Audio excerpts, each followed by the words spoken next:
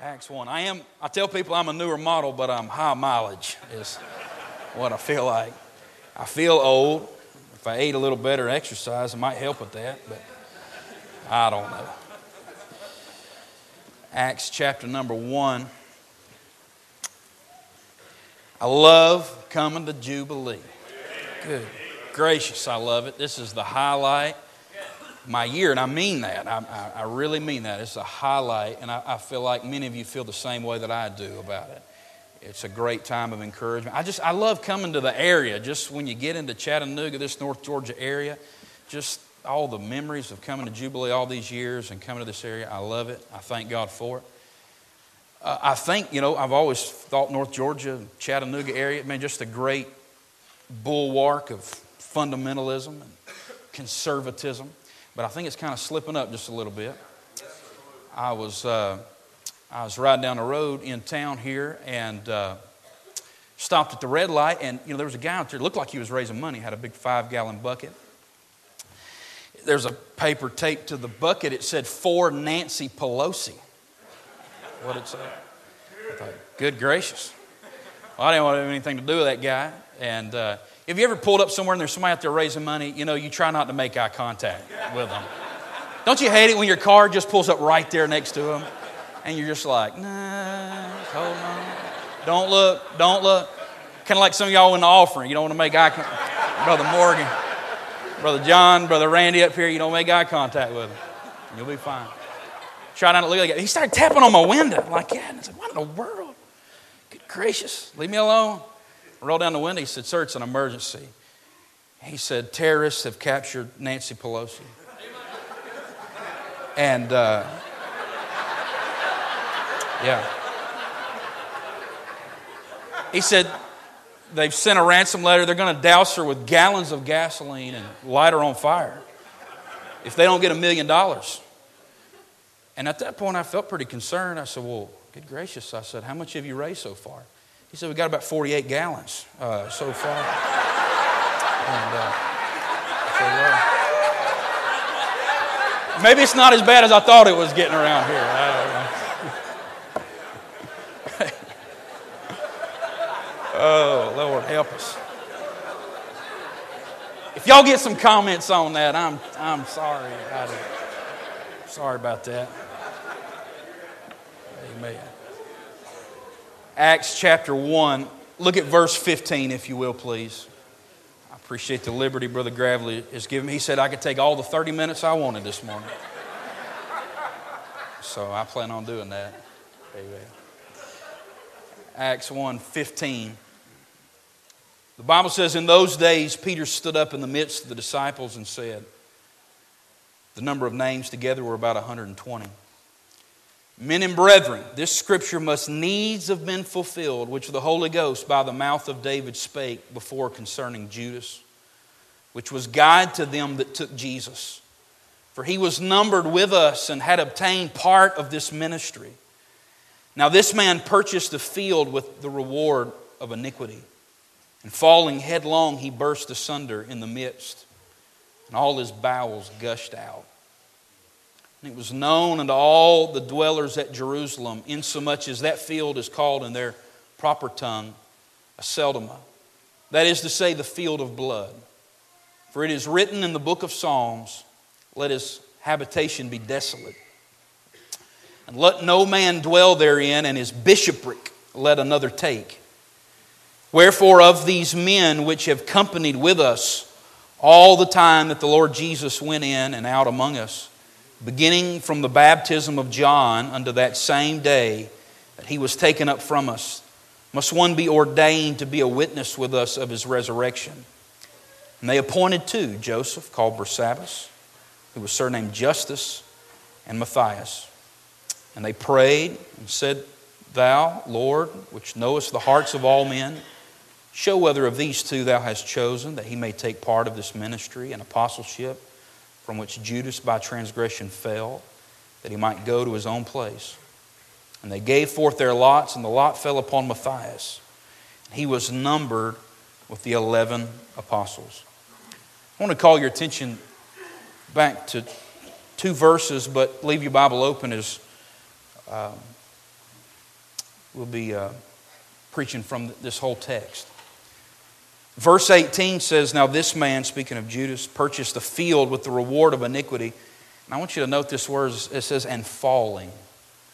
I underline that word in my Bible. And then it's again in verse 25. It says that he may take part of this ministry and apostleship from which Judas by transgression fell. I want you to underline that word as well. And I got something on my heart this morning I want to give to you very quickly, and I'll take my seat. I want to preach on this thought: keeping the faith after watching a fall. Keeping the faith after watching a fall. Let's pray. Father, in Jesus' name, I pray that you'd help us this morning. Lord, none of us in here are above falling. None of us have arrived. We've not made it to a safe place, Lord, where we can make provision for our flesh. Lord, I pray, God, that you would sober us. I pray that you would speak to us. I pray, Father, that you'd strengthen us, Lord, in our inner man. And I pray, Father, that you would help those, Lord, that have been affected, Lord, by defection. Lord, by watching others leave and walk away and fail. Lord, I pray that you would warn us and help us.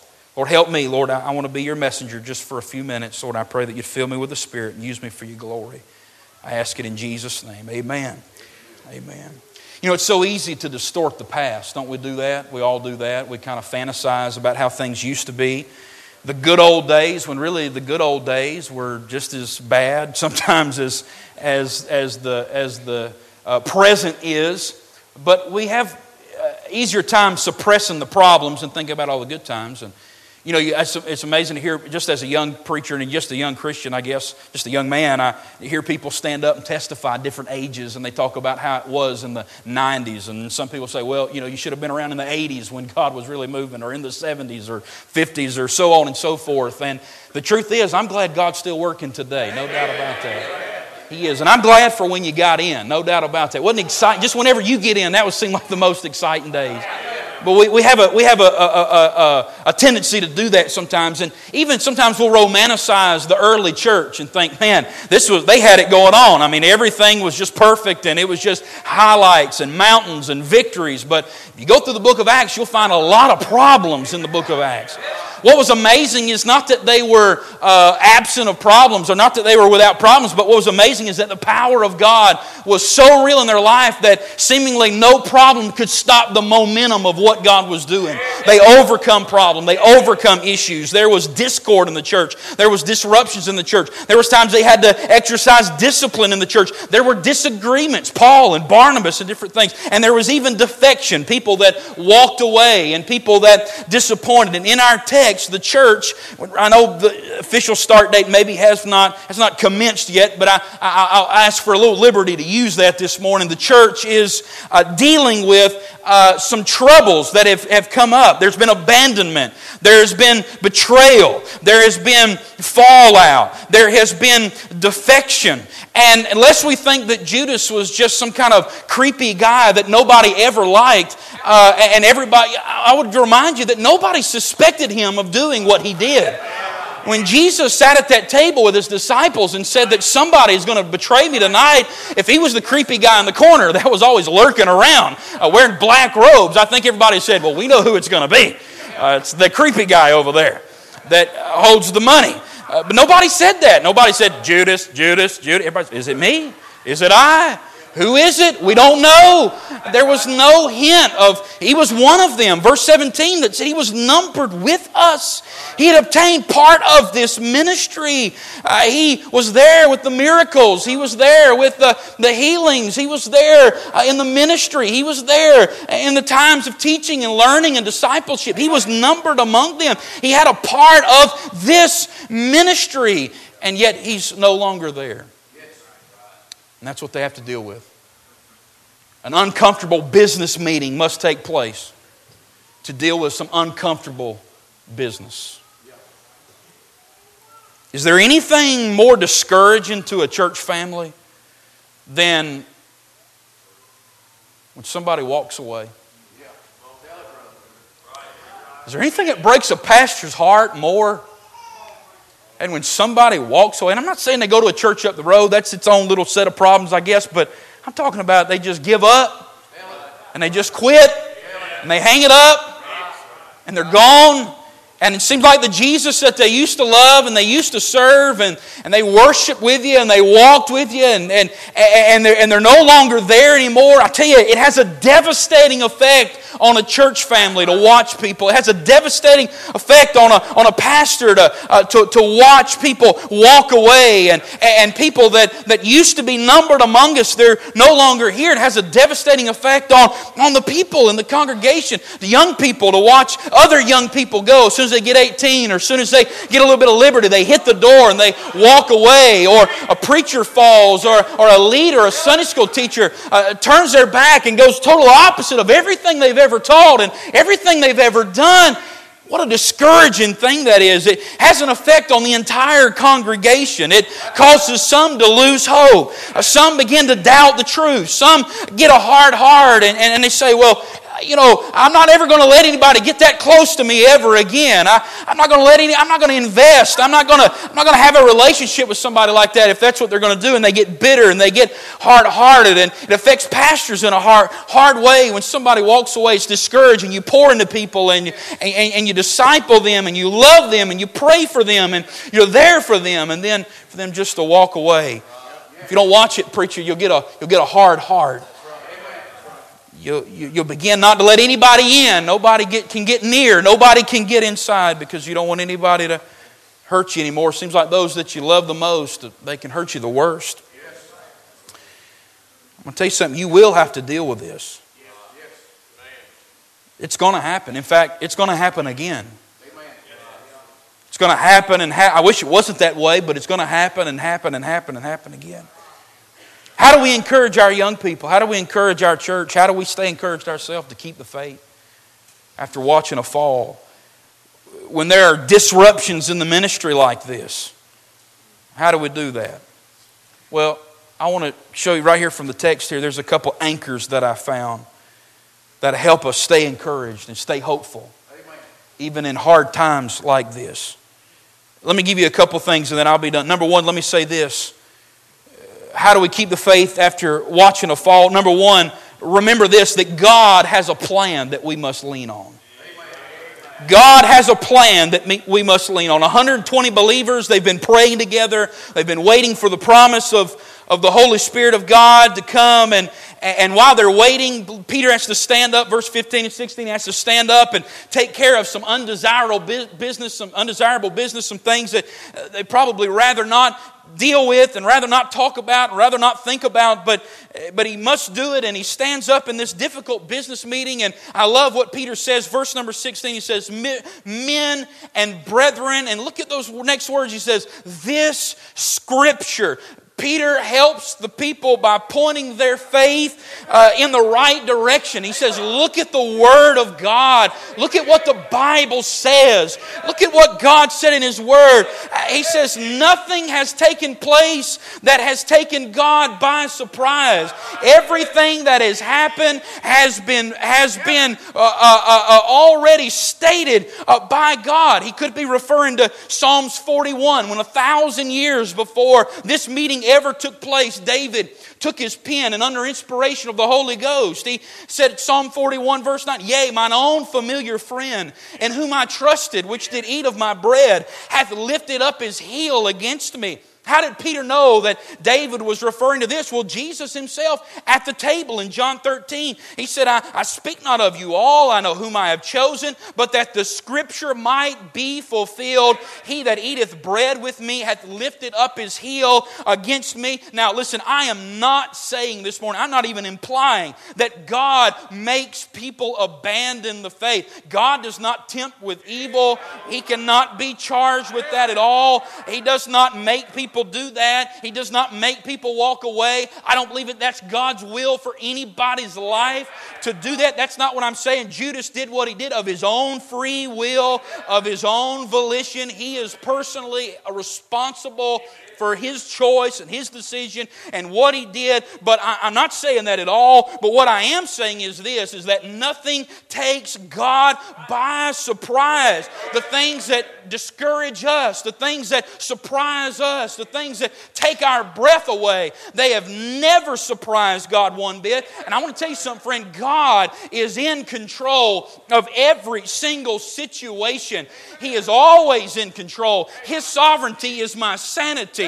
There's times I don't know if I can walk another mile. I don't know if I can go on. I don't know if I can take more bad news from somebody else. But then I can lay my head on my pillow at night and know that God is in control. And there is nothing that is taking Him off guard. And He's the Alpha and He's the Omega. He's the beginning and He is the end. And the work of God is not hinging upon you or me or my faithfulness. This thing hangs on the faithfulness of God. And when I can't lean on others and I can't even lean on myself, I'm glad that there's a God in heaven that I can lean on and know that He has a plan. And He always has had a plan. And He's working His plan. And let me say this, all things work together for good. Not all things are good, but all things work together for good. In fact, Judas, this fall and this betrayal, it put in motion the greatest thing that has ever happened in the history of humanity. That is the cross. That is Calvary. That is to say that God can take all things and work them for our good. Nobody can overthrow what God wants to do. His plan, I'm going to tell you something. Let me give you some good news. I know folks fail and I know folks fall and I know you can't always depend on people. I know people disappoint you and things, and that's just a part of it. But can I give you some good news this morning? And that is this, is that no one can overthrow the plans of God. His church will march on. His work will go forward no matter what man may do. This thing is not dependent on you or I. It is dependent upon the faithfulness of God. And I know it's disheartening. And I know it hurts. I know it hurts. I'm going to tell you something. God has a plan. And God always works His plan. No doubt about that. He's got a plan. And I think that God sometimes allows us to experience this disappointment just so we'll always know who the one is that never fails. And the one who is always faithful. Number one, God has a plan that we must lean on. Number two, not only if we're going to keep the faith after watching the fall, are we going to have to remember that there's a plan that we have to lean on. But number two, let me say this, that God has a principle we must learn from. Not only God has a plan we must lean on, but secondly, God has a principle we must learn from. And I want to give that to you here very quickly. Verse 18. Verse 17 says He was numbered with us. He obtained part of this ministry. Verse 18, I want you to look at that. It says, now this man purchased the field with the reward of iniquity. And falling headlong, he burst asunder in the midst, and all his bowels gushed out. That is a disgusting verse to me. That is disturbing. That is gross. I'm not a blood and gore kind of guy. Some people are. They love that stuff. I am not at all. I don't like to watch it on TV. I don't like to see it in real life.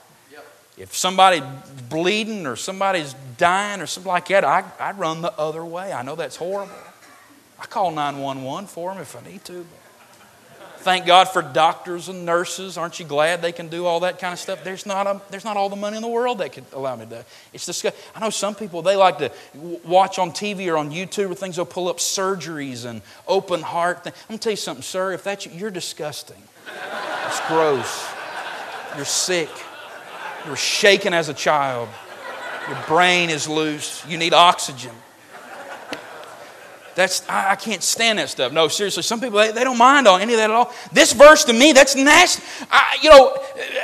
Acts 1 fills in details that we don't even have from the gospel writers about the suicide of Judas.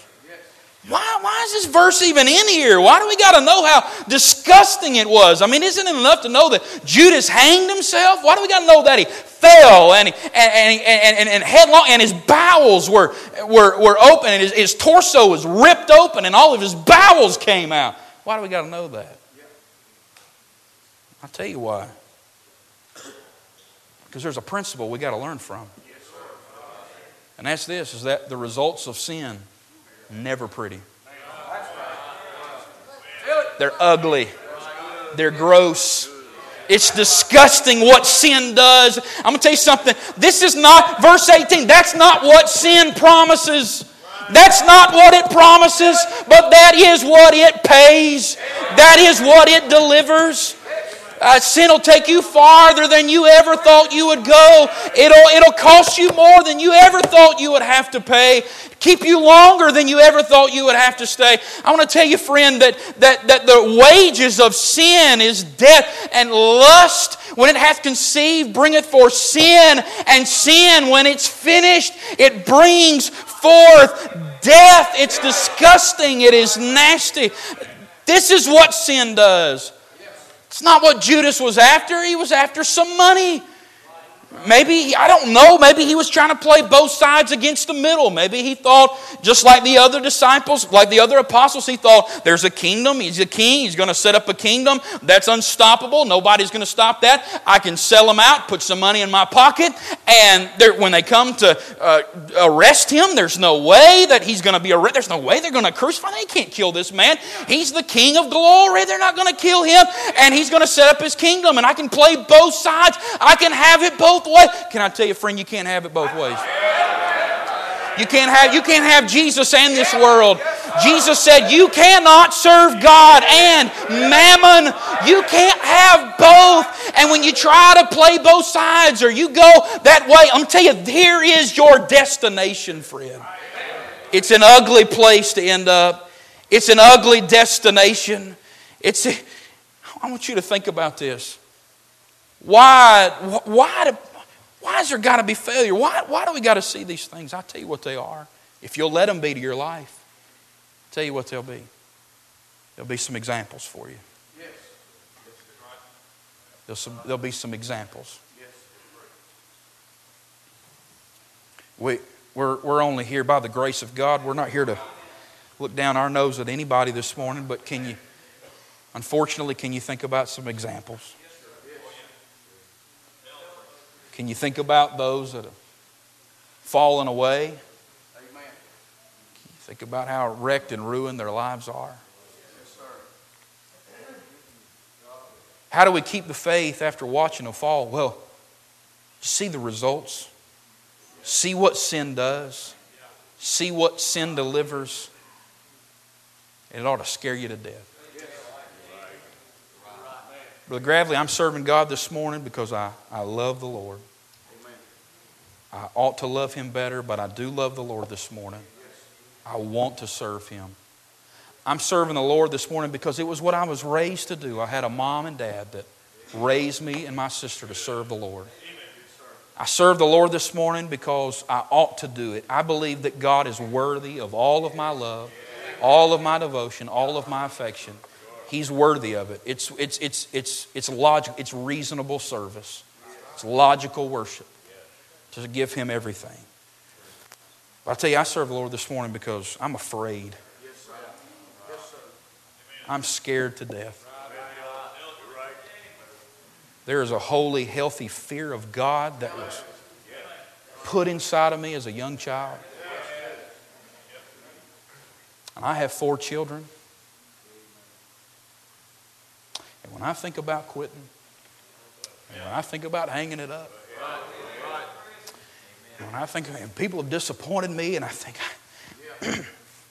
I just can't do it anymore. If I can't beat them, just join them. There's a fear of God inside of me. I don't want to end up with my bowels on the outside. I don't want my life on the rocks. I don't want my home on the rocks. I don't want my ministry on the rocks. I'm scared to death. And I'm going to tell you something. If you think you're the exception this morning, You think I can play with sin and I can do it and this won't happen to me. This happens to other people, but it would never. Like old Peter, he told Jesus, he said, everybody else, I'll never forsake you. I'll never. You better be careful saying stuff like that. You need to take heed, my friend, lest you fall. Oh my, you need to consider the examples. Why does God allow these things? Why do these things take place? Well, I'd be arrogant to say I know all the answers, but I do believe this. I believe that when those things take place, there's a plan that we can lean on. And there's a principle that we must learn from. And then let me give you this last thing and I'm done. How do we keep the faith after watching a fall? Let me give you this last one. God has a person we must look for. God has a person we must look for. Very interesting, the last 6 or 7 verses of our text. Verse 20, for it is written in the book of Psalms, let his habitation be desolate, and let no man dwell therein. But look what he said, and his bishopric let another take. Very interesting. Now, this has been some very interesting verses, and it's interesting to see what different men say about it and different opinions on the events that take place here in this business meeting.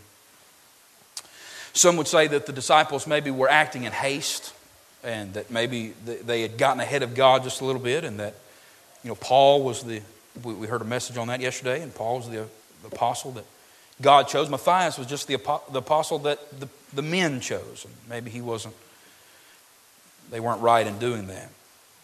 Some would argue that even their manner of choosing him was a little questionable. They cast lots to choose an apostle.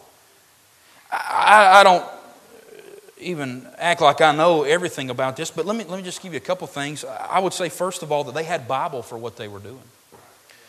In fact, Peter quotes Psalm 69 and he quotes Psalm 109 in their reasoning here.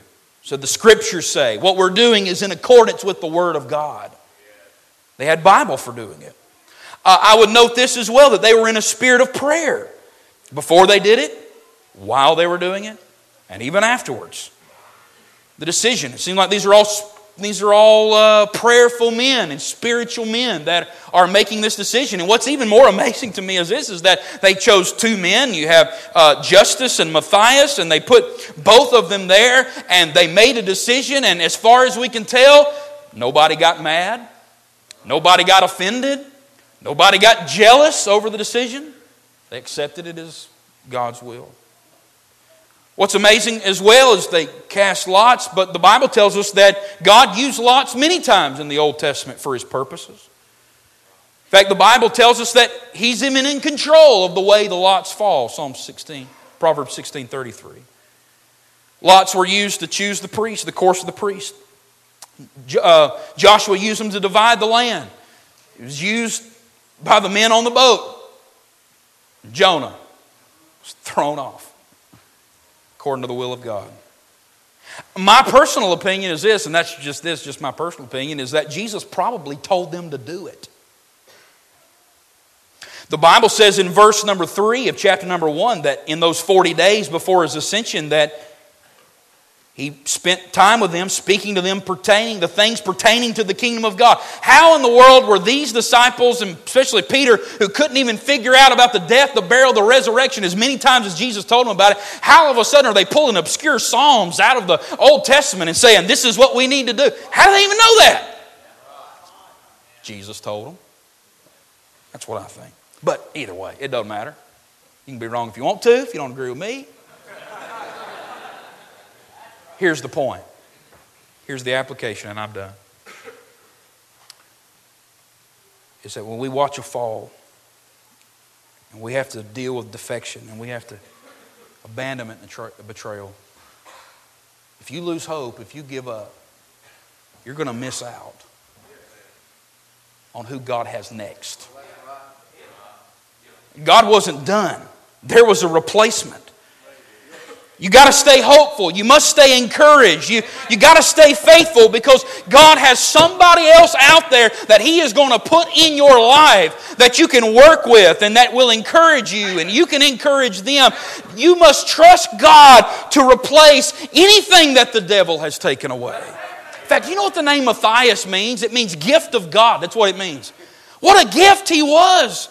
And if you quit, if you lose heart because somebody has failed you and somebody has walked away and somebody has given up and it's discouraging you and you're just going to quit too, can I tell you, you might miss out on a great gift that God has down the road for you. If you quit, if you get bitter because somebody else quit and somebody else gave up, you're going to miss out on the gifts that God may have for your ministry down the road.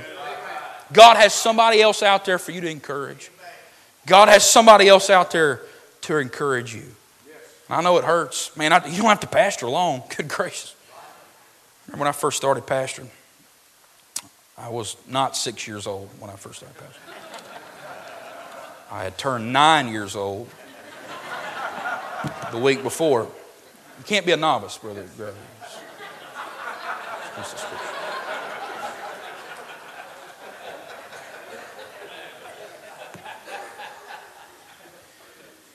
But it didn't take long.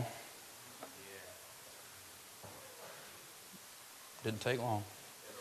Somebody to fail, somebody to fall, somebody to quit, somebody to give up. And there wasn't any books that I had read, and I read that book. It's a great book. I'd recommend it. Before I started pastoring, I read that book. It's What Every Preacher Should Know by Dr. Hugh Powell. Get that book. Read that book. It's a great book. Is it out there? Get that book. It's wonderful. But it wasn't in that book. I didn't find it in the Hiles Church Manual. It wasn't in that book. A lot of stuff ain't in that book.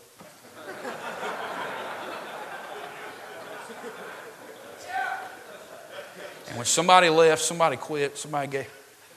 There ain't a book, there ain't a message, there wasn't a Bible college class or anything that prepared me for what I felt on the inside.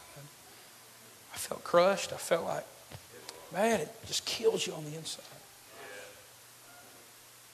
I don't know if I remember thinking, I can't do this. I remember sitting in the assistant chair and looking at the pastor. Man, somebody, there maybe caused a little trouble in the church or maybe, just not doing everything just right. And I was like, man, we ought to church them right now. Just get rid of them. We ought to kick them out. Or somebody leave the church. I'm like, good riddance. I'm glad they're gone.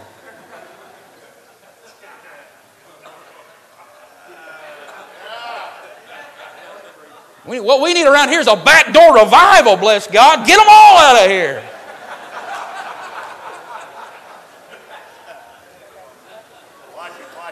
But when that pastor's heart was put inside of me, oh my, the first time, it wasn't let them go. It wasn't, they look better going than coming. Don't let the door hit you on the way. It wasn't that. No. It was, oh my soul. It hurts so bad. I'm supposed to preach. I'm supposed to get up and give a message away. I'm going to tell you something. You can stay faithful. You got to rely on that plan. Know that God has a plan.